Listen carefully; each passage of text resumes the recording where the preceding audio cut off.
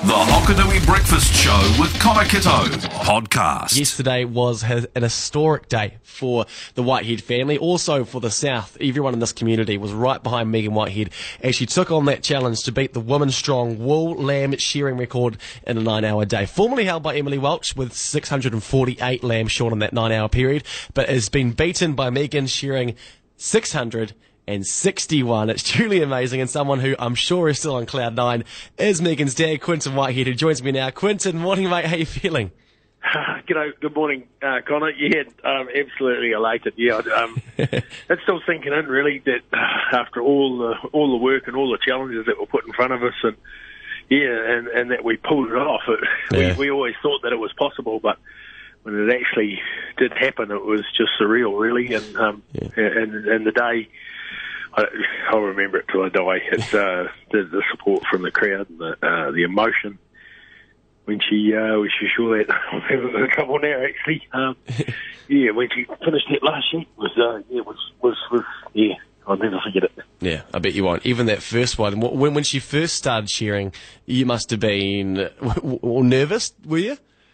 Well, I was that bloody nervous, and she was nervous, but I was trying to come across as if I wasn't nervous to try and settle her down. But I'm sure she knew that I was as nervous as she was. But I was trying to be so level-headed and joking a little bit just to try and get her to settle. Yeah. I mean, the build-up for this has been so immense.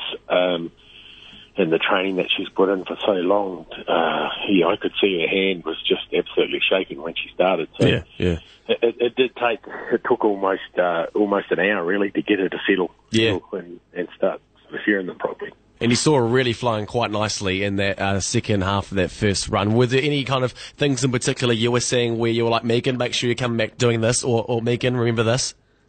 Yeah, pretty much followed every blow. I was sort of like a kitten chasing the torchlight on the vinyl floor, actually. I was saying to you yesterday, Quinton, that you looked like you were shearing the sheep with your eyes. Yeah, well, following every blow, and I sort of knew the spots where she was having trouble, so in advance I was telling her to, maybe keep the heel down, or use your left hand a bit more, or step back there, or just to try and give her advanced warning. So the trouble when you're shearing at that pace, you get into a habit of actually, before you've shorn that part of the sheep, you're thinking about the next part of the sheep. Yeah. When you're sort of in the late 40 seconds, at that pace, your mind's starting to get ahead of yourself. So you have to just pull it back and just say, finish that part of the sheep before you move on to the next one, mentally and physically. That makes sense. It really does. And looking back at it now, what you say probably that the last sheep she shore, that would have had to be the favourite moment of everything, really? Oh, it was. It did get very emotional then. Yeah. For a lot of people in the shed, but especially for her father. And even just before that, really, we sort of knew when she'd actually broken the record. Yeah. And I didn't really want to tell her that, because sometimes it's quite hard when you've done it and then the adrenaline turns off, and sometimes those last few sheep can be just terrible. And she had to shear another, 13 sheep after that. So she still had sort of 10 minutes to go when she'd broken the record. Was there any shred of doubt whatsoever, Quinton? Probably the most anticipation was the wool weight the day before. That was probably keeping me the most sleepless. We were fairly confident that they'd have the wool weight, but if they hadn't had the wool weight at 3 o'clock the morning before, that would have been it. There would have been no record. Right. All that training, all that hard work, all the organisation, everything that we'd done would have been in vain. So that once we ticked that box, I was reasonably confident she'd break the record. We did have a bit of a stumbling block in the afternoon. We took sheep off the grass a bit earlier, hoping to shear those ones early in the morning, and then shear the ones that were off the grass a little later in the afternoon. So we sort of had them staggered. But then when the judges turned up, they said, well, no, you can't really do that, because to qualify for the world record, it's got to be one mob of sheep, unless we were changing sex or breeds or whatever like that. So in the afternoon, I don't know whether you noticed, but we were struggling a wee bit in the afternoon, not with all of the lambs, but some of the lambs. And I think maybe because it was so darn hot that day, I think maybe some of those lambs that come off a little bit early, perhaps were starting to dehydrate a wee bit. And what's the problem there? Why would them being dehydrated kind of be a bit more difficult?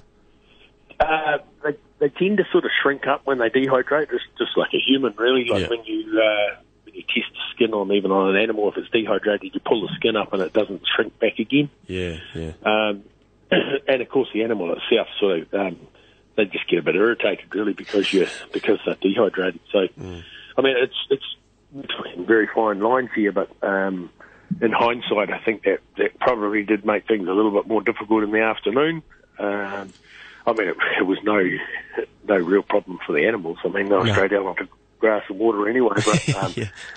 But when you're shearing at that pace, it doesn't take much to put an animal, the sheep. You know, you're talking about being able to, instead of being able to shear it in 47 seconds, we're shearing them in 49 or 50. Yeah, right. Yeah. So there's not a huge difference, but as you saw yesterday, if you lost 2 seconds of sheep, well, that's the difference between missing out on the record and getting it.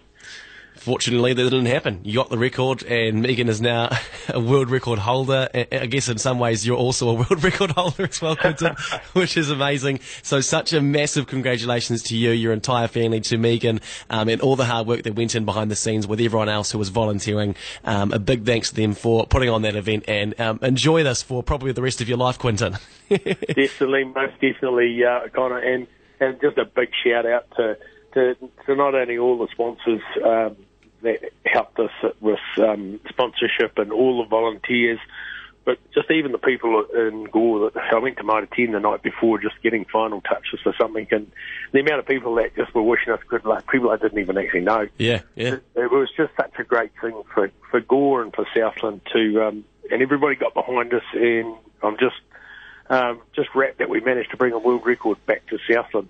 So it hasn't been a world record down here for years, and it was really the home of the sheep and the home of the world records back in probably the 80s. Well, you make sure you go and make yourself a cup of tea and rest up. I will, Connor. Thank you very much. Thank you for your time, Quinton. You have a good day. Okay, bye-bye. Stay in the know with the Hokanui Breakfast with Connor Kitto podcast.